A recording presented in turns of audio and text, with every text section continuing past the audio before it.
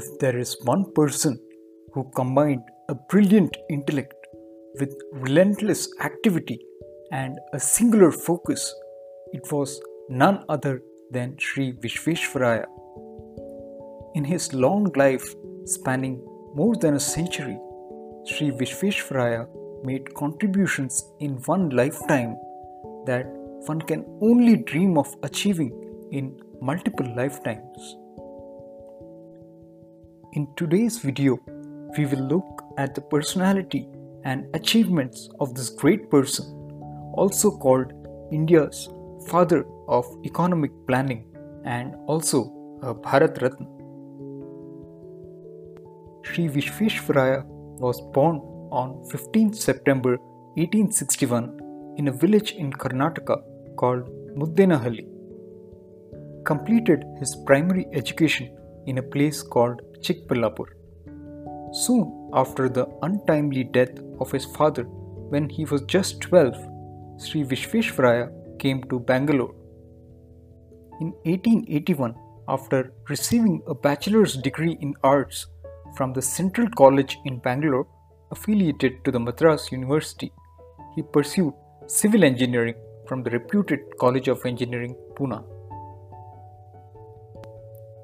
After successful completion of civil engineering, Sri Vishveshvaraya joined the PWD department of Mumbai. Later, he joined the Indian Irrigation Commission, where he carried out some effective irrigation techniques in the Deccan area. Sri Vishveshvaraya holds a patent for designing automatic barrier water floodgates. These floodgates were initially installed at the Khadakwasla Reservoir near Pune in 1903. Later, after successful implementation, similar floodgates were designed and installed at the Tigra Dam and Krishnarajasagara Dam. By his late 30s, Sri Vishveshvaraya had superseded as many as 18 seniors in his work. However, he retired in 1908 when he realized that the color of his skin would never allow him to be made the chief engineer of an entire British province. During the years 1906-1907, Sri Vishveshvaraya was sent to Aden to study the various techniques in water supply and the drainage system. During his tour, he received an invitation from the Nizam of Hyderabad. Sri Vishveshvaraya's study of the techniques made him evolve different ideas to make the Hyderabad city free of floods. His ideas also helped the city of Visakhapatnam port to be saved from erosion by the sea. The Maharaja of his native state of Mysore then requested for Sri Vishveshvaraya's services. He was the chief engineer in India's most advanced princely state. In 1912, the Maharaja elevated him to the rank of the Diwan or the chief minister of the state. This elevation became the stepping stone to Sri Vishveshvaraya's most phenomenal contributions. Sri Vishveshvaraya set up the Mysore University. He also invested heavily in the Krishnarajasagara Dam. Not just this, he even established the Bank of Mysore and set the stage for the iron and steel works in Bhadravati. He not only developed the sandalwood soap industry but also promoted silks from Mysore's looms. Historic Bangalore-Chikballapur light railway project was another project that began while Sri Vishveshvaraya was the Diwan of Mysore. The project was sanctioned in 1909. Sri Vishveshvaraya also introduced compulsory education in the state, which later was embodied as a fundamental right in the Constitution of Independent India.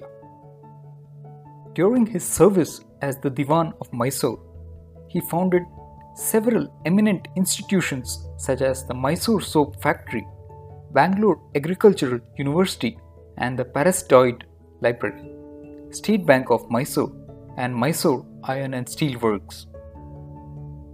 6 years later, after a quarrel with the Maharaja over the issue of reservations, Sri Vishveshwaraya resigned from his position.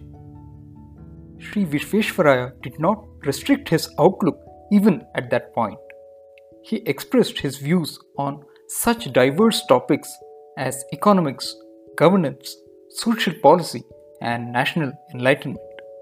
In his book Reconstructing India, he wrote, "If bureaucracy prevails, industries will not prosper," a thought that underscores the story of India's industry. He believed that without modern industry, which meant progressive education, social reform, and women's empowerment, the nation itself would not prosper. His idea of politics was that the state needed not to control and direct the people, but to help and support the people. His idea was nationalism, and his idea of nationalism holds so very true today. His idea of nationalism was one that meant love for the country as much as everyday civic awareness, an idea that you'll readily agree is the need of the hour today. By the 1920s and 1930s, Sri Vishveshwaraya assumed the role of a mentor. He sat on the board of the Tata Iron and Steel Company and served as president of the Indian Science Congress. He also criticized the British for their economic exploitation of India.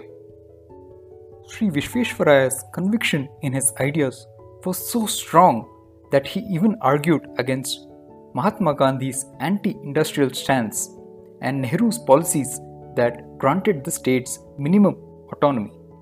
He believed that alongside the village and its cottage industries, India also needed steel plants and factories to transform itself and rise in the 20th century.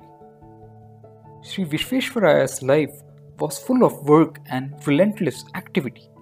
He wrote many books and gave many speeches. He traveled the entire world, from America to Japan, commenting on everything from urban drainage to women's employment. In 1955, Sri Vishveshwaraya was honored with the Bharat Ratna. For his contributions to the public goodness, he was also bestowed as Knight Commander by King George V during the British Indian Empire.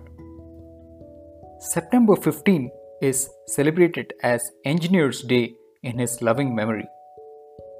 Sri Vishveshwaraya was recognized for engineering the Krishnarajasagara Dam located in Mysore, one of the biggest dams in India which irrigate 120,000 acres of land. It changed the dry Mandya region into a rice granary and provides drinking water to Mysore and Bangalore. When he was asked about the secret of his longevity, Sri Vishveshwaraya remarked, "Death called on me long ago, but found me not at home, and it went away." However, death returned on the 12th of April 1962. Sri Vishveshwaraya may be no more with us, but his ideas and achievements are timeless. He is one of the rarest gems that India has ever produced. We bow our heads to you.